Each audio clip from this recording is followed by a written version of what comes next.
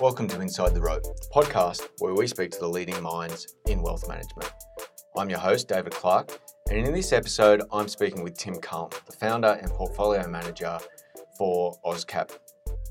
AusCap is a fund manager that up until now has run an Australian long-short fund that we did a podcast episode on earlier. You might want to go back and listen to that. But today, Tim is mainly talking about a new global equities fund. I think they're trying to leverage off the track record they've established and the strong investment track record of 16.5% per annum in the Australian fund, and then applying their same methodology, thinking and expertise to the global stage. In this episode, Tim addresses their thinking around why they've established the fund and also gives some good stories and insight into some of the companies they're invested into. I encourage you to listen to the disclaimer at the end of the podcast. As a reminder, this is a podcast that is designed to be for information purposes, not a direct recommendation of any investment fund, and we encourage people to seek advice prior to making any investment. Please keep your feedback coming. You can email me at david.clark@codacapital.com. I really appreciate that feedback, and we look to take that on board. I hope you enjoy this podcast. Enjoy it. Tim, welcome to Inside the Rope. Thanks, David. Good to be here. Fantastic to have you back. Tim, for the benefit of our listeners, can we perhaps kick off and just give maybe a update or a refresher for the listeners, if you'd like, as to yourself, AusCap, the background? Sure. That'd be helpful. Yeah, AusCap's been around since 2012 now, so we're entering our 8th year for our AusCap Long Short Australian Equities Fund. We are a boutique investment manager. We currently have 2 products. The one that we started with, which is an Australian Long Short Equities Fund, and we're very excited about our recent launch. From the 1st of November, we kicked off a Global Equities Fund. We are a value and quality manager, so we like buying what we would consider to be good to great companies at attractive valuations. And both domestically and globally, we're pretty excited by the opportunity set at the moment. We're certainly finding plenty of things to invest in. The business now has an investment team of 6. It started out as an investment team of 2, Matthew Parker and myself. We were both ex-Goldmans, where we looked after proprietary capital at Goldman Sachs here in Sydney. And we've been expanding that over the course of the journey. So part of that was to facilitate the launch that we announced recently. Now, we've had a podcast in the past on the Australian long-short strategy. Yes. So I won't spend a lot of time on that, and listeners can go back and listen to that. However, I think it would be good just to touch on the recent performance of the fund and the journey since we did that last podcast, as well as just a brief insight as to your current positioning and your outlook for that fund. Sure. So the fund's had a very successful track record since we launched. So it's done about 16.5% per annum net of all fees to investors since inception. And I think in that time period, the index has done about 10.5%, including dividends. The calendar year to date actually looks very similar to that. So this year, in calendar year 19, I think the fund's done about 16.5%, albeit coming off a more challenging year for us and a lot of value funds in 2018. Where we're positioned at the moment is we're quite excited by our portfolio. We're quite optimistic about the domestic outlook. There does seem to be an overwhelming sense of bearishness amongst investors, and we would probably take or have a different view on the outlook for the domestic economy, because when we line up the positives and negatives that you would see from an objective analysis, we certainly see a lot more in the former column than the latter column. And so if we run through a few of those things, Australia continues to experience very strong population growth, and population growth really does have a large part to play in generating economic growth over time. Despite strong net migration and strong natural population growth, we're still seeing very, very strong employment. So the unemployment rate's hovering around 5%, and that's despite the fact that job vacancies are elevated, and probably more importantly, the participation rate is at close to record highs, if not at record highs. We're here in an environment where monetary policy is extraordinarily accommodative. So businesses have really no excuse not to invest in the future. We've seen a stabilisation and now rapid increase in house prices. So any sapping of consumer confidence that you saw a year ago should be abating, and we expect will continue to abate over the next 6 to 12 months. And importantly, the federal government's back in the black. So we're seeing budget surpluses, and that means we can expect more tax cuts, more fiscal stimulus, because if a government has more money to play with, then you can afford these sorts of things. And then there are external factors that are also quite supportive. So we sit here today having just gone through a financial year with a record terms of trade surplus. The terms of trade surplus last year was about 50 billion. That's very unusual for Australia. Normally we run a terms of trade deficit. So for us to be in that position, it's half the reason that the Australian federal government's back in the black. And it's allowing us to do various things. We've got a massive infrastructure pipeline. There's going to be more than 300 billion spent over the next decade in infrastructure. It won't be smooth, it won't be an even journey, but you can be guaranteed that a lot of those projects will get built and will aid the domestic economy. Commodity prices remain high, which is obviously very, very supportive of growth, and volumes are actually at record levels across our three major exports, which are iron ore, LNG and coal. And yet, despite that, we've got a low Aussie dollar, which in and of itself is supportive. And so you've got all of these positives on the one side, and then on the other side, we have a slowdown in residential construction, which is likely to really hit in 2020, but needs to be looked at in context. And from a numerical perspective, looks like it will be managed reasonably well by the domestic economy. And it should be shortened by the tick up in house prices that we've seen recently. So we don't expect a prolonged downturn, because builders require rising house prices to construct. It's the reason that house approvals fell away in the first place. They've recovered strongly, and we expect to see a bounce in the next 6 months in building approvals. And obviously the drought is having a negative effect on the economy. We all hope that situation improves at some point. But on balance, it's very difficult for us to not be positively disposed to the domestic economy. And yet, despite that, we're finding a very large number of stocks trading well below their long-term averages on what we would argue are potentially depressed earnings.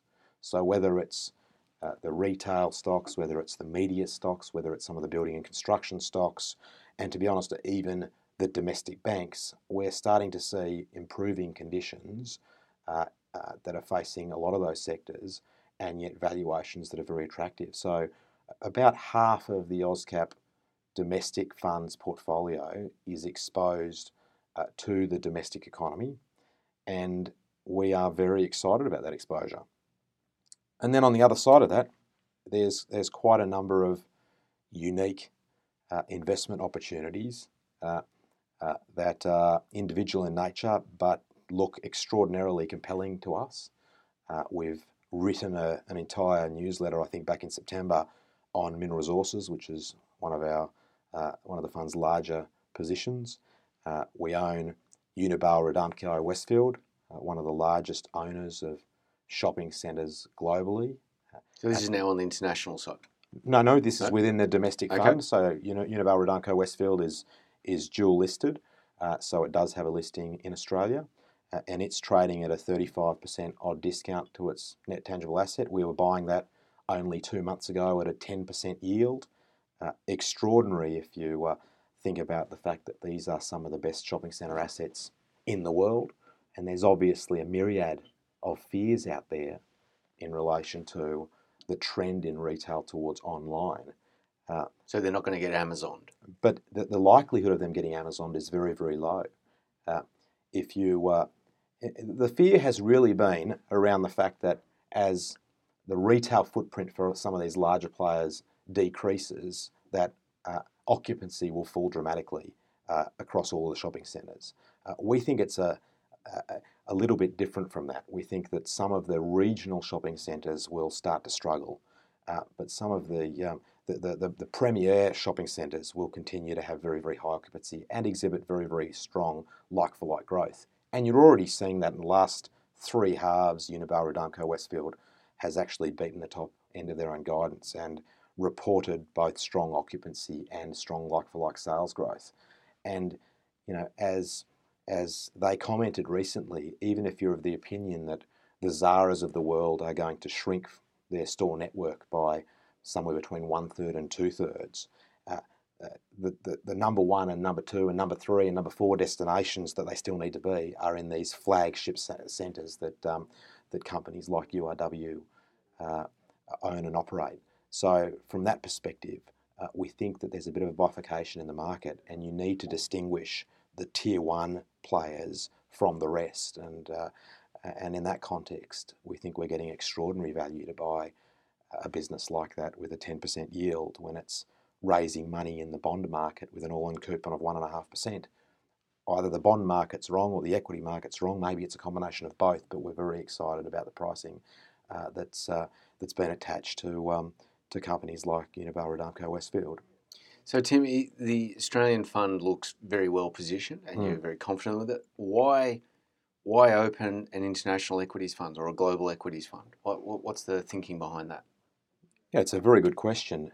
For years, Matt and I, the two principals of AusCap, have invested in international equities, primarily just through the business in a personal capacity.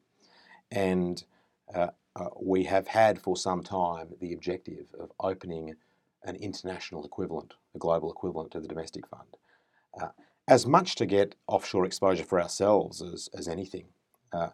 And we saw an opportunity in the domestic market to have a value and quality manager fill what we think is a little bit of a void.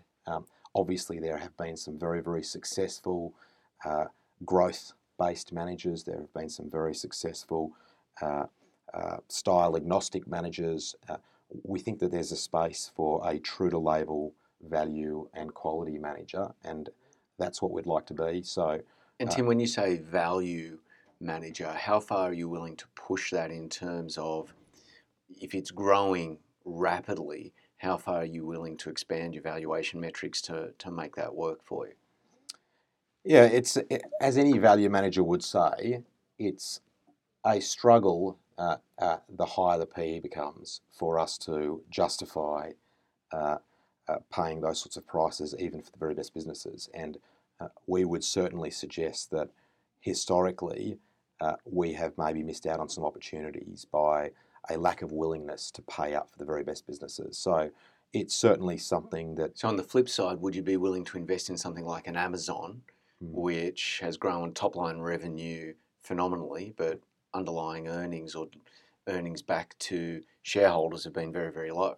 They've reinvested in the business. Can you get yourself to something like that inside this fund, do you think? We struggle with Amazon. We think the cloud business is a terrific business. We think that you are making a bit of a leap of faith to assume that not so much their domestic business, but particularly their international business has an obvious path to profitability, because I suspect if they try to press the profitability lever, they do that by making themselves a little bit less competitive on price. So we do struggle a little bit with Amazon. However, we do own Google in the global fund at the moment. We do own Visa. We do own a bit of Microsoft. So most of these businesses are trading on PEs in the low 20s on an ex-cash basis. And we are the first to admit that they are some of the best businesses in the world. So low 20s, a traditional or historical value manager would struggle with those sort of numbers. They kind of choke on those. So that sort of displays that you're willing to expand that for the right businesses with the right sort of growth trajectory. What is the mandate of the global equities fund that you've just started?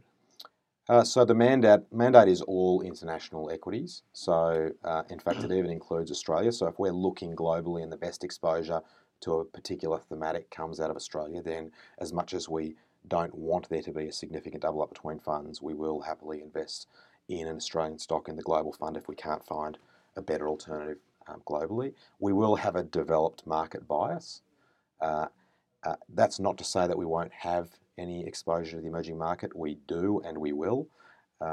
It's just that from a risk management perspective, you've got to understand that the corporate governance is less strong in the emerging markets, and as a result, we will position size accordingly. So we do expect that we will have an overweight exposure to developed markets. If we think about how the portfolio is positioned as we sit here today, we have about 30% exposed to North America, a little bit more than that, 35 to 40% exposed to the UK and Europe, and then the remainder in Asia and the emerging markets. So we've got a reasonably diverse geographic split, which we think is appropriate because there are outstanding businesses trading at what we think are very attractive prices in all sorts of different markets, and so we don't intend to close ourselves off to any of those opportunities.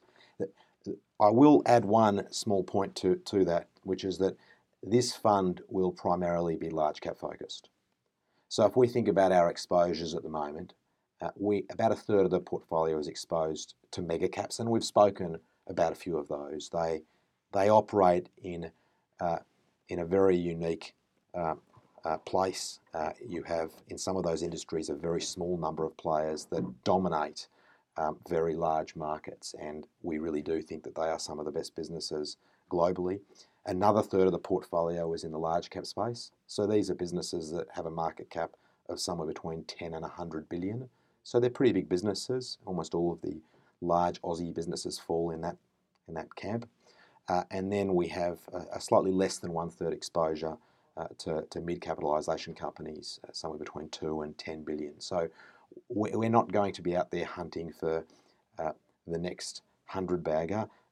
We're investing in businesses that most of your listeners will have heard of, and there are quite a few opportunities that look very interesting to us, and interesting in the context of the fact that we are 10 years into a bull market, and yet we're still finding companies like American Express trading on 13.5 times, a company that's got a historical return on equity over the last decade in the high 20s and is still pointing to minimum double-digit growth for the next 3 years in their core business. So there is still plenty of value out there, and the reason we're finding so much value is the reason that we launched when we did. And Tim, why is the benchmark, the RBA cash rate, not, for instance, a global index like the MSCI or similar? So the global fund is also a long-short fund in the same way that our domestic fund is a long-short fund. We're actually seeing some interesting opportunities on the short side as we sit here today. And so in the context of it being an absolute return fund, it makes sense to have an absolute return benchmark. Tim, what size is the fund? The fund has literally just launched. So at this stage, we are just under 10 mil. We've been open for 1 month. We only finalised the documentation at the end of November. So we've literally just started speaking to our investor base and to prospective investors. The investment team has seeded the fund with a little more than 5 million. So strong alignment of interest. Very strong alignment of interest. And we will have the same approach in the global fund that we do in the domestic fund. And that is that the portfolio managers, their only exposure to international equities will be through the global fund. And that's exactly the same as the domestic fund. So in the domestic fund, we are, Matt and I are very large shareholders as the two portfolio managers for the domestic fund, and we don't own any Australian equities outside the fund. And probably more importantly, I guess it demonstrates our conviction in how that fund is placed at the moment. I have personally added to my exposure in that fund 3 times over the course of this year, and I have not done that as many times in any previous year of the fund's existence. So we are genuinely excited about some of the opportunities we're seeing, and we're looking forward to 2020. What are the return expectations you'd set for people thinking about investing into the global fund? Return expectations is an interesting concept. We tend not to focus on the outcome for the fund in general. We focus on finding individual opportunities where we think they represent compelling value and have good risk return characteristics. So at the stock level or at the company level, we're typically looking for what we think are 10 to 15% type return opportunities on a per annum basis for each individual position. And if the fund also did that sort of return on an annualised basis, then we'd be delighted. Obviously, the domestic fund has done a little bit better than that over the 7.5 years it's been operating. We like to have slightly conservative expectations, particularly at the outset of a fund launch. And how are you handling currency? Yeah, it's a very good question. So initially, the currency will be fully hedged. We are quite bullish on the outlook for the Australian economy, which also makes us quite bullish the Aussie dollar. In fact, on a terms of trade basis, the Aussie dollar should be a fair bit higher, we think, than where it sits today. Obviously, countering that is the fact that the RBA cash rate is as low as it is, and it's quite unusual for Australia to have a cash rate quite under the US cash rate. But we are bullish for the outlook for the Australian dollar, and the last thing we'd want to do is cancel out any gains in the global fund through an appreciation of the Australian dollar. So we currently intend to hedge all of the currency, and unless we have a strong negative view on the Aussie dollar, we will remain largely hedged over the life of the fund. Tim, maybe if we can dive into the weeds and talk about some of the top 10 holdings or some of the holdings within that global fund to give people a little bit of colour around the investment thesis behind that fund and some of the individual positions. Maybe you want to talk about, I don't know, Capri, Alphabet, Santander, and maybe even Macquarie Infrastructure Corporation, what your thinking is there and why you've got those positions within the fund. Sure. Why don't we start with the first stock that you asked me about, which was Capri. So Capri own a number of brands that I'm sure all of your listeners are familiar with: Michael Kors, Versace, and Jimmy Choo. The company has historically had a very good return on equity. It's averaged in the high 90s over the last decade or so.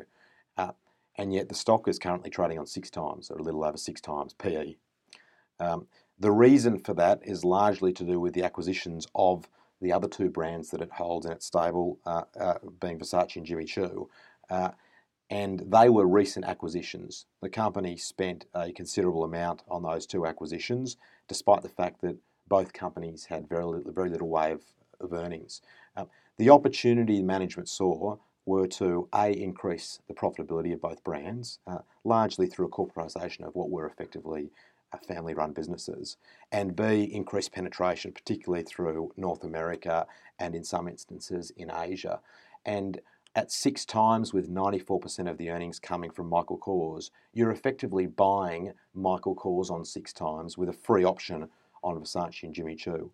They took on a reasonable debt load in the acquisition of both those businesses. They're paying down that debt very quickly, and we're certainly encouraged by management confidence in how that business is performing. And to give you an idea of that, in the last 6 months, the CEO, John Idle, stepped into the market and bought $30 million worth of stock on market. So these aren't options granted or free stock given away. This is purchases on market using after-tax proceeds. Michael Kors, the chief designer for Michael Kors, also bought on market. He bought $7 million worth of stock, and it gives us confidence that what we're seeing is an extraordinarily attractive valuation for a very high-quality company is what they're also seeing. In fact, one of our favourite global screens is the insider buying screen, and typically you find that people sell stock for lots of reasons, but they only ever buy stock for one reason, and so it tends to be a pretty good indicator of some reasonable value.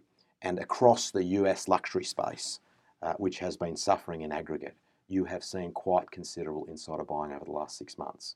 So Capri is one of 3 or 4 holdings that we have at the moment in that US luxury space. It's interesting, post our acquisition of some of these positions, to have seen the bid for Tiffany's. It appears to us like there are quite a few very experienced investors in the space buying stock or buying companies aggressively at the moment, and it gives us some comfort that what we're seeing is not incorrect.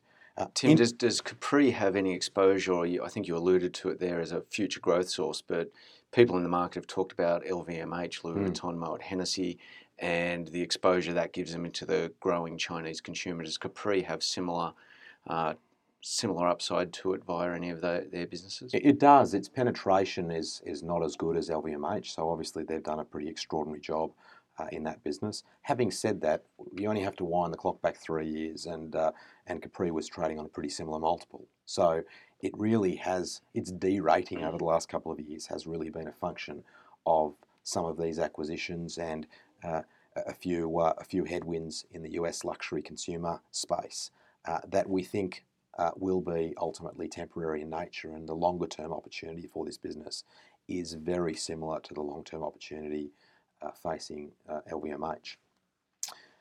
I think the next company you talked about is Alphabet, probably a business that we think is the strongest business globally.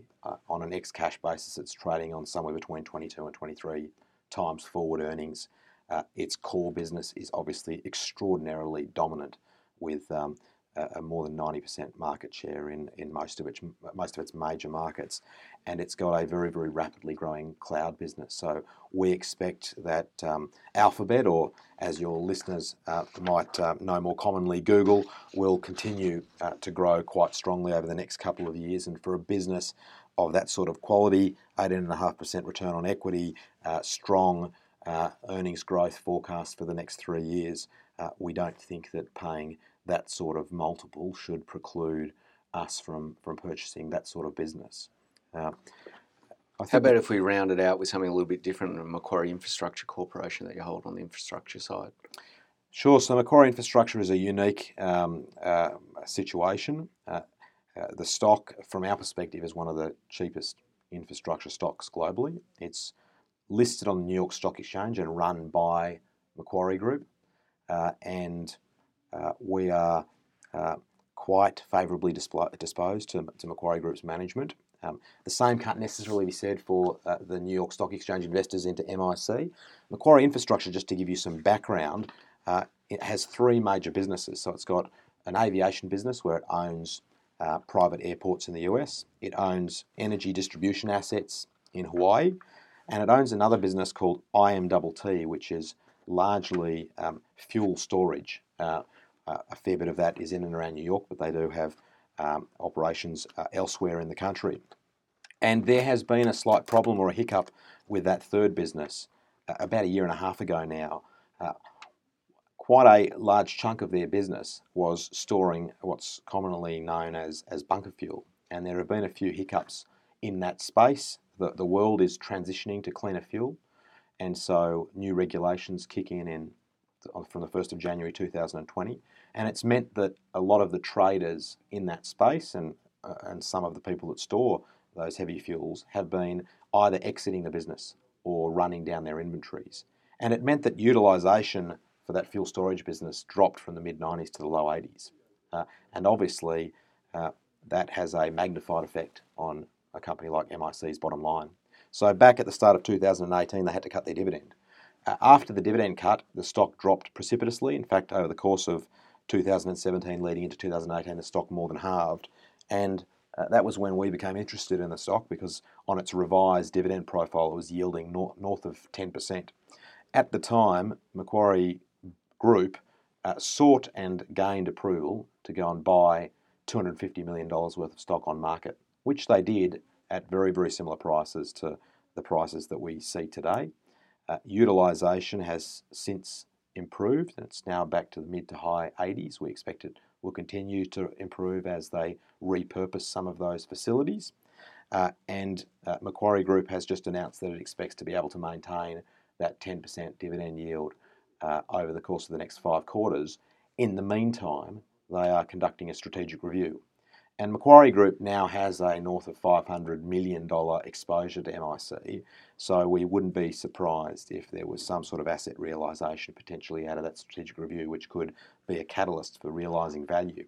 In the meantime, we're sitting there picking up an annualised yield of over 10%, which we're which we're quite excited about. So Macquarie is one of those examples that you will see occasionally in the fund where perhaps you're not entirely familiar with the individual story, but we think that there is a very strong case to be made for it to be included in the fund. And there are a number of similar examples. So as much as we would expect the majority of people to be very familiar with most of our top 10, there will occasionally be one or two names where people go, oh, geez, I haven't heard of that company before. And maybe if you'll let me, I'll touch on Howdens. I'll touch on one other company, because our top 10 will be released each newsletter each month. And Howdens is one position that does currently feature in it. It is a very interesting kitchen supplier in the UK, and we're quite bullish on the outlook for the UK domestic economy. I know you don't like to timestamp your podcasts, but we're sitting here today a few days out from Brexit, and I suspect, irrespective of the outcome, you will see a strengthening in the housing market from a housing starts perspective. Over the last decade, the UK has underbuilt by about 500,000 homes. It's very similar to the situation as it was in Australia in about 2012, where we'd had virtually a whole decade where housing formation, so new households created by population growth, outstripped quite considerably housing completions, i.e. new homes built. Well, that situation is very, very similar to the situation that now faces the UK. And so both parties, both major parties, are very supportive of an attempt to try to double the number of housing starts in the UK over the next decade, to double them. And so knowing this, we went looking for the best exposures in the UK market. And we came up with Howdens. And Howdens reminds us a lot of Reece. So Reece, the bathroom and fitting supplier in Australia, deals mainly with tradies. Howdens deals mainly with tradies.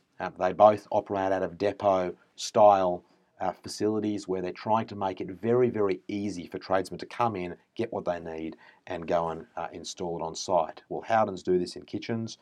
They do it very effectively. They have a return on capital, looks very similar to Reece.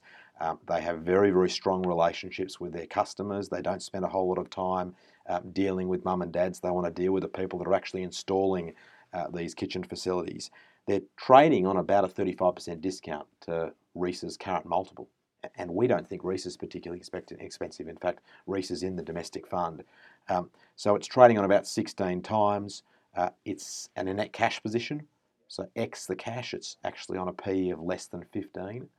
And it's exposed to what we think is a very, very strong thematic, being once we get through the election and possibly through Brexit, I think you're going to see a fair bit of activity because both major parties recognise that they need to get the economy going again. And so there are a number of exposures in the fund that relate specifically to the housing theme, the infrastructure theme that will play out in the UK, both parties supportive of a reasonable stimulus package in the infrastructure space, and potentially a very significant pickup in capital expenditure by small and medium enterprises who have literally sat on their hands for the last 3.5 years as this has been playing out. So the fund, when we identify interesting opportunities and really whole sectors within an economy that look extraordinarily attractive from a valuation perspective, and we know that the reason they're there is something that's macro related, or there's some event that's related that's caused that to occur that we think will pass over time, then we get very excited, and at that moment we go looking for the very best companies in that space. And the risk for any value manager when you're looking at beaten up sectors, and there are quite a few around the world at the moment, companies facing the Chinese consumer, European banks, UK domestic cyclicals, US luxury goods providers. When you go and investigate those sectors, the temptation is always to buy the cheapest company. But we think that's a mistake. You want to go in and buy the very best company. And so we have been scouring some of those sectors for some of the best opportunities. And whether it's Howdens in UK construction or whether it's Lloyd's in UK banking, we'll try to find the very best positions. And, I'm deviating slightly, but Lloyd's is a very interesting case in point. Here is a business that has a more dominant position in that market than CBA does in the Australian market. It has a return on equity that in the last 4 years has exceeded the return on equity for any of the Aussie banks, and yet it's trading on 8 times. It's trading on 8 times. And a lot of the issues facing the UK banks should lessen over the coming years. And obviously we've seen some of that through the Australian listed Virgin Money Group. So there are these sorts of interesting opportunities all over the world. We know that growth versus value has been a very, very strong thematic for some time. We got to a point where we thought the valuations are simply too compelling. We need to get this global fund started because personally we want exposure to some of the massive opportunities that we think we're seeing, and we would be delighted if some of our investor base or anyone new to AusCap wanted to come along for the journey. Rest assured, you will be coming along with us fully co-invested on exactly the same terms. I have the vast majority of my personal net worth tied up in the two funds and the business, and so we are absolutely motivated to try to achieve the very best outcomes for our investors.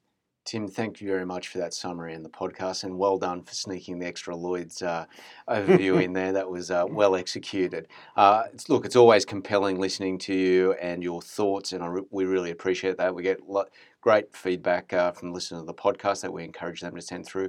So thank you very much. You've given away the time date on this, so I will wish you a Merry Christmas and hope you have a good one into the new year, and I look forward to catching you then. Thanks, Tim. Thanks very much, David, and all the best over the holiday season to all your listeners. Thank you for listening to Inside the Rope with David Clark. Be sure to subscribe to this podcast on iTunes. You can connect with David by visiting codacapital.com.